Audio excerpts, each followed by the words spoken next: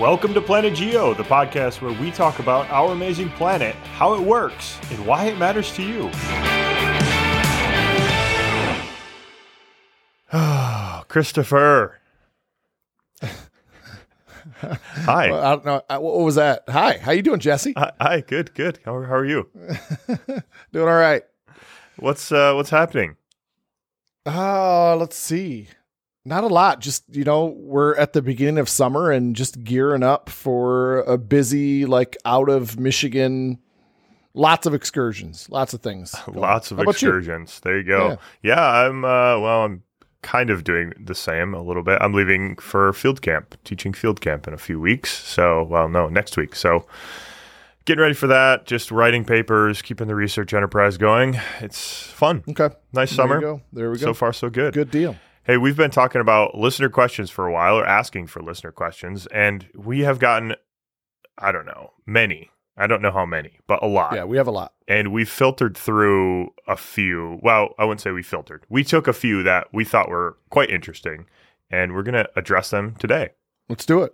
And so, what are we starting with? We are going to start with a question from a listener. Her name is Kathy. And she says, I know you guys have talked about hotspots before, but I don't recall if you mentioned this. And there was a link to a paper.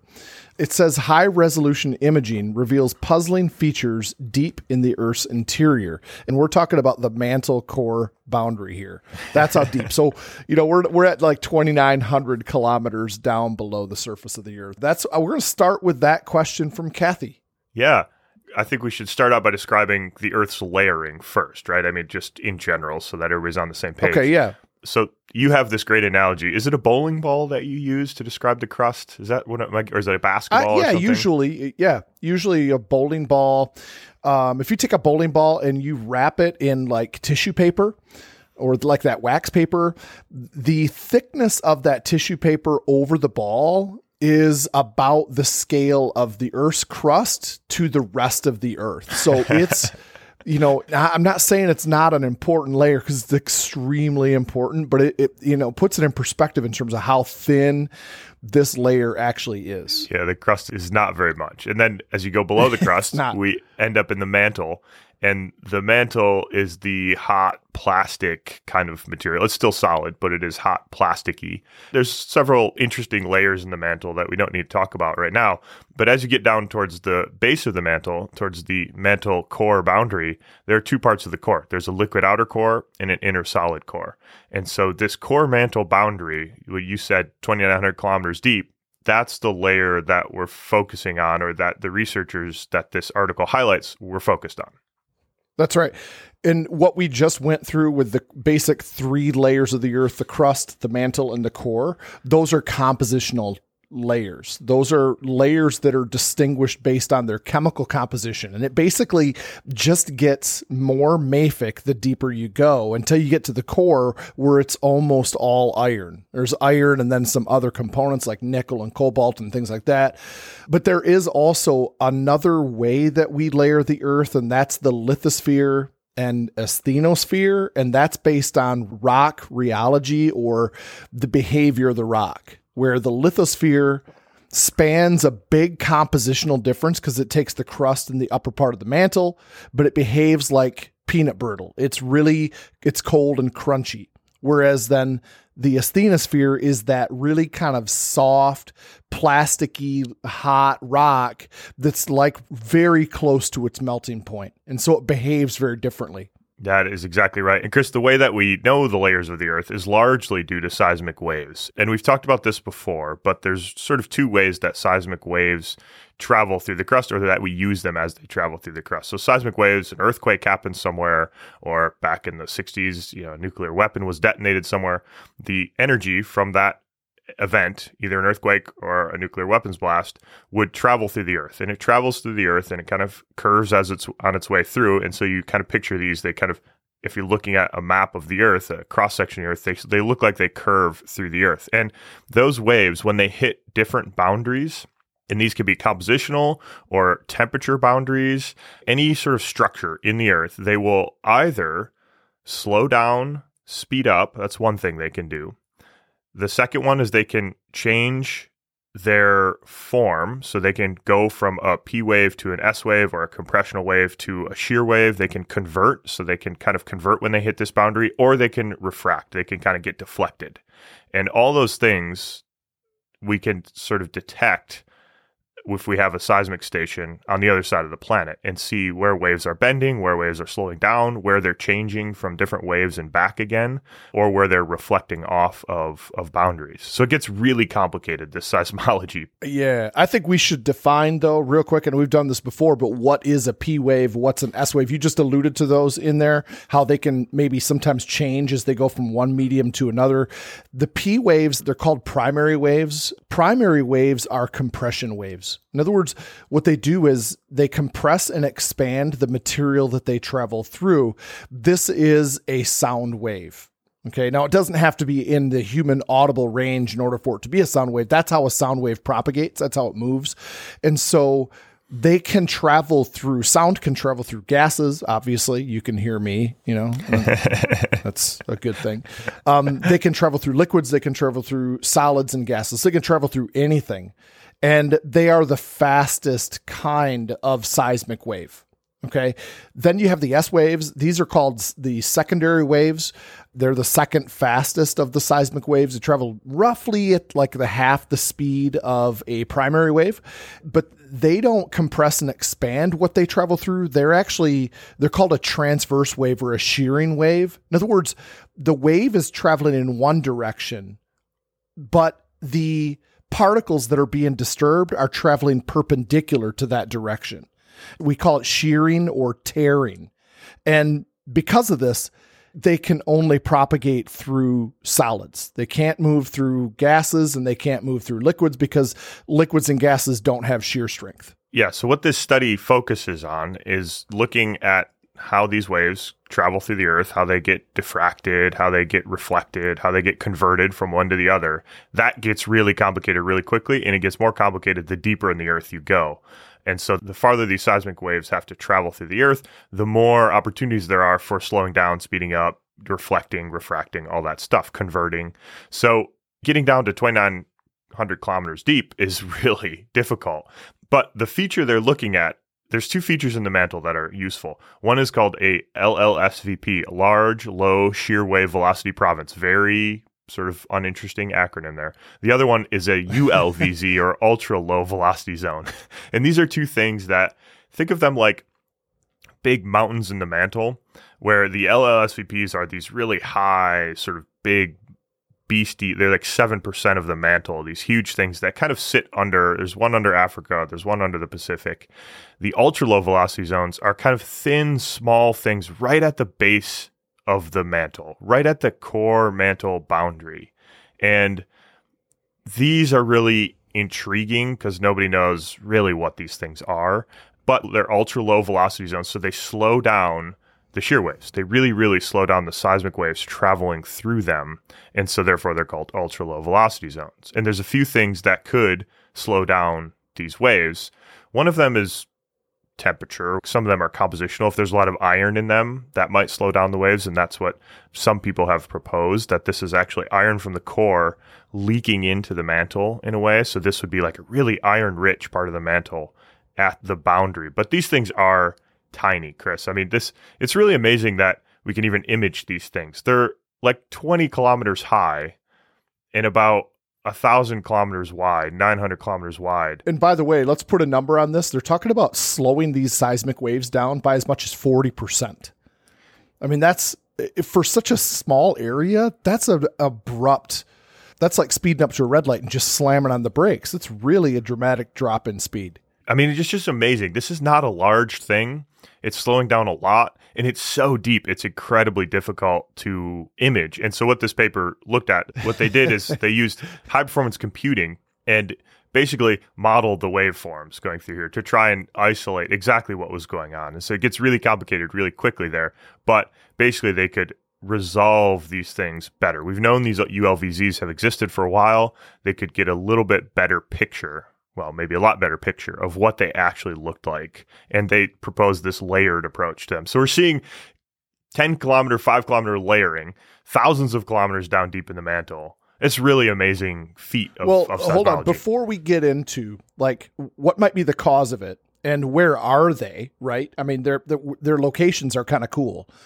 Before we get into that other stuff, like the cause of these things and where they are, I want to ask you, because you're a researcher, does the idea of a numerical model, does that diminish what their findings are to you at all? Do you know what I'm saying? Like, I'm talking about somebody that's listening to this and they're like, wait a minute, we're using numerical computer modeling to determine what this is. I don't know. Is that diminish it at all? I think, no, not really for this. This is the way seismology is done because it gets so complicated so quickly. And the way to think about this is they're using a numerical model to basically add precision or uncertainty to what we're seeing. So you basically like run a whole bunch of computer simulations and say what reproduces the data the best, and then which ones are reasonable within there. That's in a sort of simplistic way, what a numerical model would be is forward modeling your data, which that doesn't really concern me too much. I mean, we do this in isotope geochemistry a bit. Hey, the Earth is super complicated and it's really big, and there's a lot that could happen to seismic waves as they're going through the mantle. So it's really the only way to do it, to get at these, really small scale features down at the base of the mantle. Okay. All right. And then I just want to go back and also just reiterate that by studying seismic waves, this is how we were able to hone in on where the liquid outer core is, that boundary is, which is super important, right? Because the liquid outer core, you have this molten iron that's circulating that generates our magnetic field, which obviously is very important for protecting us from cosmic and solar radiation and so on. But it's because of studying of these seismic waves that we know exactly where it is, the size of it, the location of it, and so on, because S waves cannot travel through the liquid outer core boundary, whereas P waves can. They change speed abruptly, but they can still propagate their way through. So yeah, that's right. So I think we just maybe wrap this up by saying that it's still unclear what these ULVZs or ultra low velocity zones are, or even what the larger LLSVP things are as well. It's not really clear what they are. They could be high temperature regions, really high temperature regions. They could be regions where there's a bit of iron, like I said before, leaking from the core into the mantle there, that there's some chemical communication between the iron and the core. Some people have suggested they're remnants of ancient crust. As a subducting oceanic crust goes down, it could potentially pile up at the base of the mantle. They can get piled up down at the base of the mantle and sort of be this ancient subducting slab graveyard, some people call it, down at the base of the mantle. So it's a little bit unclear. Well, we don't know. We just don't know what these things are. But there is some relationship, or maybe correlation's a better word, with these ultra low velocity zones and hotspots. Is that correct? I mean, we've found these below famous hotspots. Yes, the ULVZs are the ultra low ones, which they're studying here, are at the base of the larger ones, the LLSVPs, these bigger things. And there's a correlation with the bigger things with mantle plumes. So they're kind of all three linked there in some way. These small scale mountains at the base of the mantle, they're really big, massive pieces of the mantle, the LLSVPs. So people who have studied these mantle plumes, the basalts coming out of the mantle plumes, have suggested that there's little bits of core in the mantle plume basalt. So that would imply that, this core mantle interaction, iron is leaking into the mantle in the ULVZs, and that's getting transferred all the way up to the surface through this volcanic plumbing network that transverses, that travels through the entire mantle, which would be kind of incredible. Yeah, I feel like this is just at the beginning stages of like really learning something new. Yeah, totally. And this is definitely different than the old school textbook style of explaining the mantle, the 3-layered mantle and all that. That's kind of gone away, and this has replaced it for understanding the mantle. So very cool, Kathy. Great article, great suggestion, very cool subject. The second question, Chris, and we're going to have two parts to these because we got so many good questions. So we're breaking these apart. We've got to mention this at the beginning. We're breaking these apart into 2 episodes. So stay tuned. In a couple weeks, we'll have part 2 coming out of more listener questions. But the second one we're going to cover today, Chris, is from Matt. And Matt says, I would wonder if you would consider spending some time talking about the evolution of Michigan. And so I don't know if Matt is aware of the can of worms and the long lecture he's about to unleash on himself by this, because you and I are both from Michigan. You lead field trips in Michigan in your class up to the Northern Peninsula. I mean, you must cover a lot of Michigan geology in your class. I frankly don't remember how much you cover from 2005. Oh, geez. Hey, thanks for that. I appreciate that. Like, that really pisses me off. I went to college in Michigan. We did, we learned a lot about Michigan geology, and there's a lot to tell. And both you and I can be a little bit long-winded at times. So that's right. Get ready, Matt. Well, this is so big. Okay, we could do a lot just on this topic. We could do several episodes just on this. So we simplified things. We're going to slow down on some other things that I think like people should know about Michigan geology. Like we're just going to be general, and then we'll get specific, and then we'll go back to general and so on. So where do we start with, Chris? I mean, like the general, yeah. I don't know. Well, you have to start with the Michigan Basin.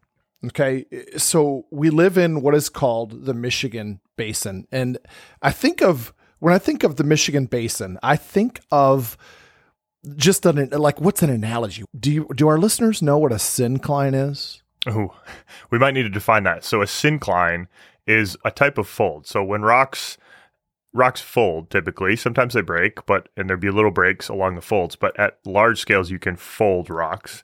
And a syncline is just one bending. Not like folding clothes. It's like bending. Yeah. That's right. It's a bend in a rock. And so a syncline is when you bend the sides up, you make a U shape out of the rock. So you take a flat line group of rocks and you bend the edges up to make a U shape. The opposite is an anticline, where you bend it down and it makes an A kind of shape.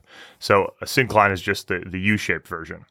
So the reason why I asked that is because a basin is like a circular syncline. So instead of just having, 2 sides bent up, it's bent up all the way around it. And I think of what this looks like. If you take these rocks and you bend them this way, like a circular syncline, and then you put sedimentary rocks inside of that, they resemble like nested measuring cups.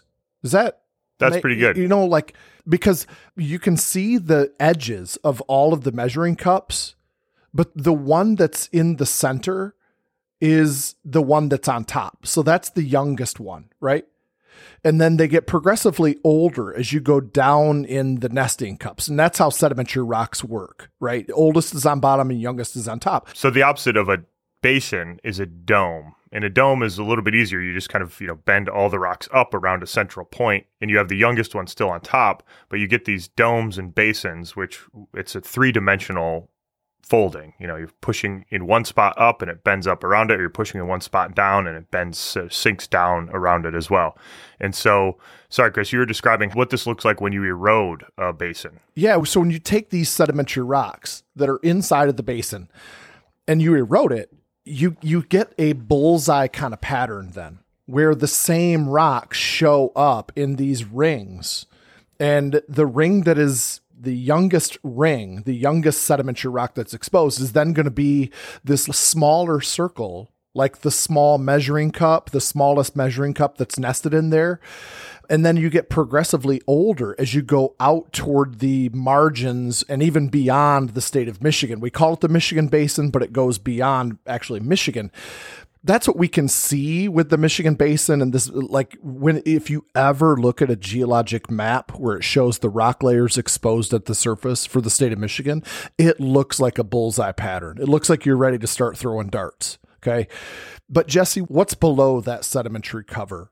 Well, below sedimentary rocks, usually we call these basement rocks, which are high-grade metamorphosed rocks, some igneous rocks. They're the deeper roots to the crust. So they're things that exist in the crust. They were exposed at sea level at some point in time, and then the sediments were laid down on top of them. So we call that basement because it's, like the basement to your house, it's below the stuff on top, and the sediments are the stuff on top. And so we have a lot of these Precambrian, older than about 650 million year old basement rocks that are exposed, especially in the western part of what we call the UP, which most people don't know what that is. That's the Upper Peninsula of Michigan. So if you look at a map of Michigan, it has two parts. The Lower Peninsula is the main part, the glove, and then the Upper Peninsula is the place where the not lower as many hand and people the live. upper hand. Yeah, that's right. That's right. So So beautiful though. Oh my gosh, it is I love that the is UP. where I cut my teeth in field geology on your field camp or your field trip during your geology class, where we go up and look at some of these basement rocks, these high grade igneous metamorphic rocks,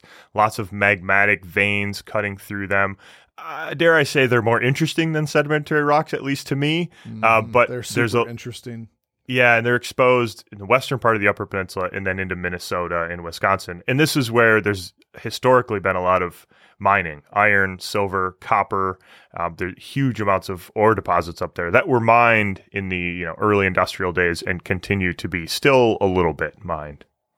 That's right. That's right. So, and a lot of we call these ore deposits, where you have a rock that has enough of a metal in it to make it profitable to mine it. That's called an ore. And the UP is just, it's known for copper. There's the whole western part of the UP is often referred to as copper country. And then you got just tons and tons of iron, because there's a lot of what's called banded iron formation up there. And that could be a whole episode just in and of itself, Jesse, with the ideas behind how banded iron formations form, but they're super important. And this is related to this mid-continental rift that it took place during Precambrian time. Well, the bottom line is that you have this continental rifting that's taken place, the continents being kind of pulled and torn apart. You have a potent heat source and a lot of fractured rock. And so when you take hot, salty water that's circulating through this rock, it's going to dissolve these metals, and then it's going to concentrate them in certain areas when the chemical conditions or the physical conditions changes. And that's what was going on in the UP. We were being torn apart in this mid-continental rift, and the conditions were just right to concentrate really valuable metals. Right, exactly. And this is all sort of metals flowing through rock, and this is all fluids flowing through rock. And so it's occurring at depth. So this failed rift, the continent tried to split apart. It didn't quite work out. That gives us the mid-continent rift because it's still in the middle of the continent, and it failed. It was about 1.1 billion years old.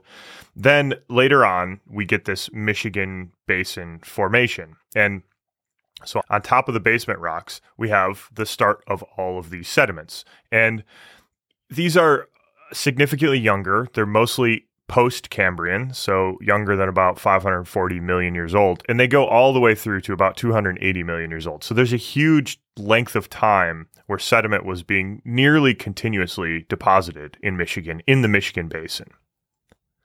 Yeah, and it's interesting, too, that we were, in Michigan, we were at the bottom of a sea. And that's something that I think is important to note, because we're so far away from that right now. But the rock record shows us that this is where we were. The kinds of rocks we had. We have sandstones. We have shales. We have limestones. We have extensive coral reefs. We have evaporites, tons of evaporites like gypsum and rock salt. Okay. I mean, you and I are both from the Grand Rapids area, which is Southwest Michigan, and crisscrossing underneath the city of Grand Rapids are gypsum mines. And gypsum forms in a restricted saltwater basin that gets super warm, and lots of evaporation is taking place, and it begins to lay down just these massive accumulations of the rock gypsum. So all of this points to this kind of like warm, salty sea. And that's a great point, Chris. This is a shallow, warm, salty inland sea. So it's still a sea that's in the ocean has intruded into the continental center, the interior part of the continent, and is depositing all this stuff. And these are really bioactive areas as well. There are loads of fossils in Michigan and loads of, sea life fossils. You get all sorts of stuff. Some of the most famous are the Petoskey stones, at least in Michigan. That's the state rock or the state fossil. And what is really the Petoskey beautiful. stone? What kind of rock is it? It's a fossilized coral. So it's an ancient coral, is actually a colonial coral. Looks like this honeycomb. Yeah, it's beautiful. Black and sort of a dark brown and light gray honeycomb structure. So really beautiful.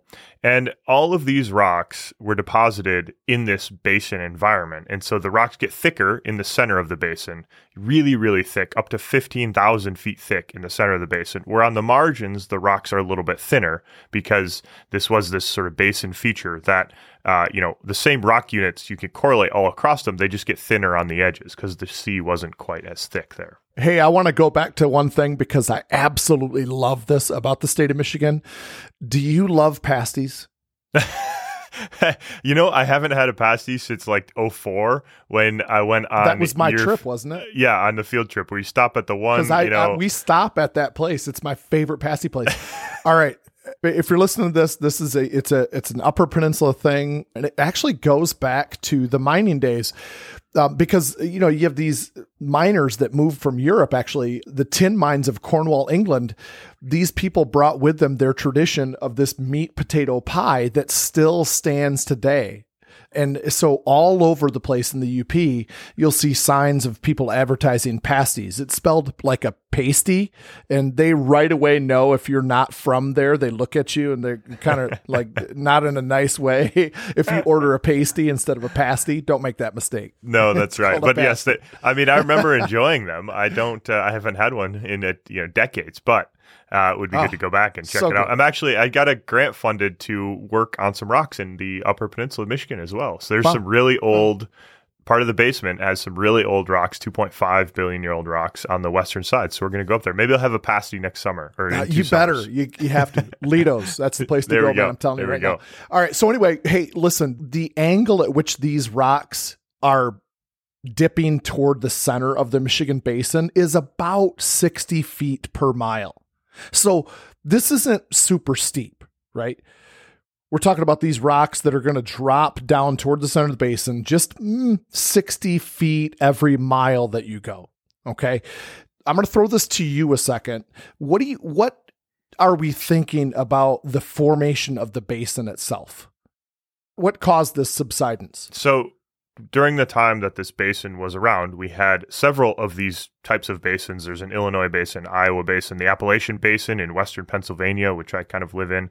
These were all depositing sediments. And so, one model for this is that basically it's related to the fact that there was this older 1.1 billion year old mid-continent rift that failed.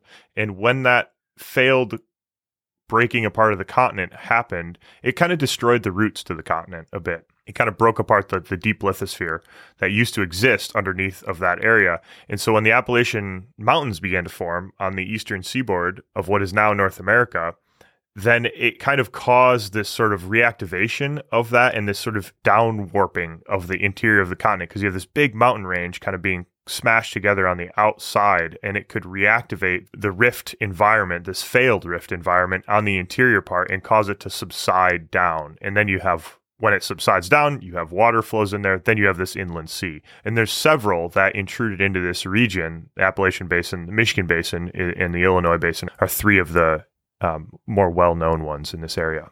Okay. So there's the Michigan Basin and the sedimentary rocks that cover the Precambrian basement rocks and so on. And then you know what? We can't just make it as simple as that, because then it all has to get covered with a veneer of glacially deposited material. Right. Okay? And so we're done. So we're done talking about the rocks themselves, and now we're talking about, the glacial stuff that's on top of it, which creates some really interesting geological features as well, and landforms that you see in Michigan all over the place. So it's what makes Michigan look, I love this state. We live in an amazing state. And most of that is because of the glacial veneer that was left over at the end of the last ice age. So yeah, all the lakes up north, if you live in Michigan, you're familiar with going up north in the summer to lakes and stuff. All that's due to glacial stuff. All that is due to glacial formations. We don't have that in Pennsylvania. We don't have the glaciers that came through. We just have the rocks. We don't have nearly as many lakes in Pennsylvania. It's important to note that there are very few places in the state of Michigan where we can see the sedimentary rocks that we just got done talking about. We get to see what the rocks are, and we get to see the angle that they're dipping or tilted toward the center of the basin through boreholes, through wells, exploration wells, and things like this. All of that has been compiled to give us a picture of what's below, because we have, anywhere between 300 and 500 feet of glacially deposited material that covers up all those rocks we just got done talking about. That's right. Okay, so Jesse, let's move into then, what did the glaciers do to they really reshaped the Michigan landscape? How? And we got to move forward in time now. We're thinking relatively recently, geologically speaking, right? We got to jump forward to the last several hundreds of thousands of years in the last glaciers that came through. We've had many glacial events in the last 2.5 million years that have come through and put large glaciers on Earth in this part of North America. But the last one was about 15,000, started to recede at least about 15,000, 12,000 years ago. Glaciers sculpted the landscape. First of all, glaciers are an amazing erosive force. So they can just come through and they just scrape off everything for the most part. So they scrape everything mostly flat, except in Michigan they didn't. They took advantage of weak rock layers, and this formed the Great Lakes. So the Great Lakes kind of outline Michigan really nicely, right? Lake Michigan, Lake Huron. They kind of outline this half of an oval, or maybe even more than half of an oval, around the lower peninsula of Michigan. And that's because that's where the weak rocks were exposed. And the glaciers took advantage of the weak rocks and carved out these deeper valleys, which are now the Great Lakes. They're now filled in with water. That's right, Jesse. So what you're saying, I think, is that, look, water takes the path of least resistance, right? Rivers follow the path of least resistance. So do glaciers.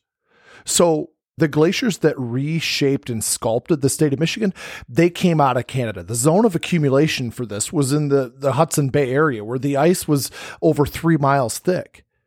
And that ice then began to ooze out in every direction. We're just straight south of it. So our glaciers came out of the north. When they encountered us, when they encountered where Michigan currently sits, they encountered soft rock, and they began to then excavate that deeper and exploit that more than the harder rock.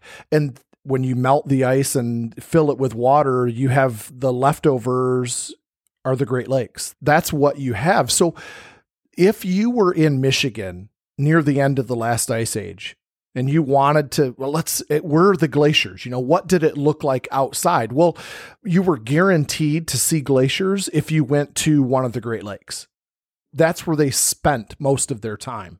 Now, granted, then things would get colder and the glaciers would spill out and cover the land area also, but they spent the majority of their time in what are now known as the Great Lakes. Yeah, that's right. And these glaciers also formed all sorts of features across North America, in the U.S. and Canada, but they formed beaches and dunes, at least on the west side of Michigan, which is where we're from, Chris. They formed these beautiful sandy beaches and sand dunes. And so the sand dunes, at least in Michigan, are on the west side, and on the east side, there's not much sand dunes. And that's because the prevailing wind direction is from the west and the southwest. So it blows the sand off the land on the east, and it blows it onto the land on the west side. So that's why we have these beautiful sandy beaches and sand dunes that make Michigan really spectacular in the summertime on the west side of the state. I would stack our coastlines, our beaches up with anywhere that I've ever been. I mean, they are absolutely spectacular. And in the summer, they're quite nice. In the wintertime, less so. But I don't know. I like it during the winter too, but that's just me. But if you go to the Wisconsin side, the Chicago side, right, then they're on the, we have to get our directions clear with this, because they're on the western side of Lake Michigan. You know what I mean? And we keep switching back and forth. Does that make sense? Yeah, we're talking about the land on the west side of Michigan, but on the east side of the lake. Yeah. So I go to Chicago a lot, which is on the other side of the lake. So the wind comes across Chicago, and any sand that's deposited on the beaches on that side of the lake, then the sand gets blown into the lake. And so they don't have the beaches that we have. They don't have any dunes to speak of. In fact, in Chicago, they actually engage in beach nourishment every year where they come in with dump truck loads of sand and just dump it in big piles and rework it with bulldozers because, give it a year and the sand is going to be blown back into the lake. So they have to do beach nourishment on that side of the lake, whereas we don't. Ours are natural and they're awesome. So the other major features that we see about glaciers, so we have the sand dunes that are formed there. We have the scouring of the Great Lakes. We also have inland lakes that are called kettles in most of them are kettles in Michigan, at least the inland lakes. We have these rolling hills, moraines that are where sediment's being dumped off, drumlins, which are the glaciers kind of scouring the land into these sort of canoe-shaped features, eskers, erratics, gravel pits. All of these are glacial features that were either formed when the glacier was there, when the glacier was scouring over the land, or formed as the glacier was retreating. And all of the sort of what are called post-glacial or periglacial regions where you have the glacier front is right there, and there's a lot of water coming off the glacier and dumping sediment right at the edge of the glacial front. So all of these features are basically all, for the most part, glacial features, the surface stuff, the lakes, the rivers, the streams, the hills, almost all glacial. Yeah. Michigan would look completely different if it weren't for glaciers. I mean, we would be much flatter. We wouldn't have all we have over 10,000 lakes in the state of Michigan. And most of those are kettles, like you said, and that's where chunks of ice get broken and buried in the own glacial sediment. And then if you take this chunk of ice and then it slowly melts, it leaves this depression behind that then fills with water. And so we have these awesome lakes. They're not huge, but they're the size and the shape of a chunk of ice that was broken, buried, and subsequently then melted out. I don't know. We have a lot of really cool stuff. We don't have mountains in Michigan, but damn it, we have water. Lots of water.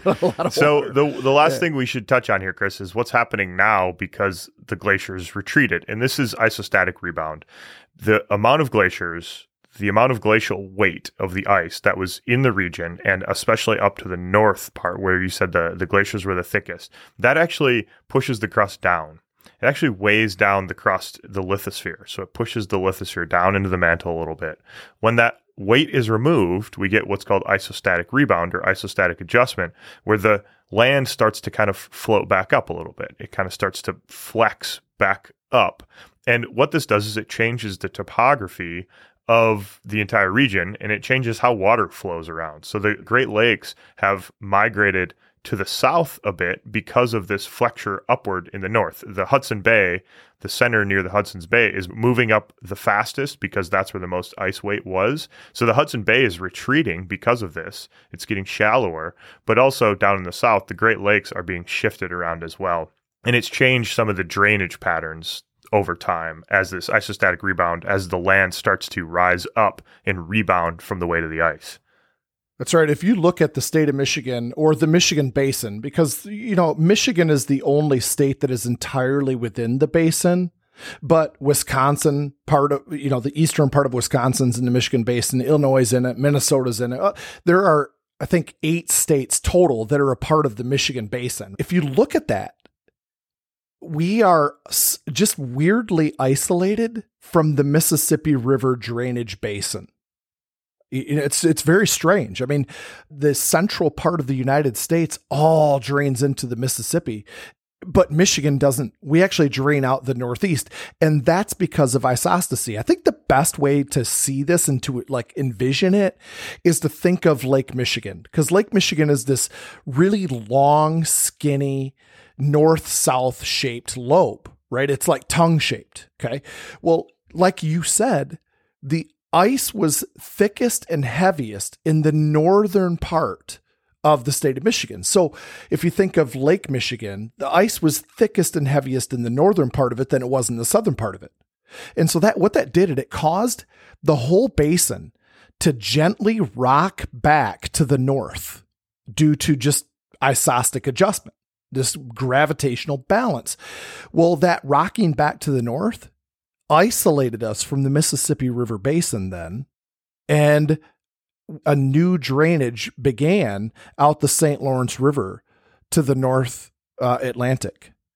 And so we're just weirdly isolated because before the Ice Age, just like everybody else, we drained into the Mississippi. And if you look at a map, no longer the case. And if you look at a map of the Mississippi River drainage system and you look at the boundary of that, it's like so close to Chicago. It's so close to, it's like 10 miles from the Lake Michigan border. And so you think, oh, that lake must drain out in the Mississippi, but it doesn't. And so it actually takes this long circuitous route all the way through the St. Lawrence Seaway.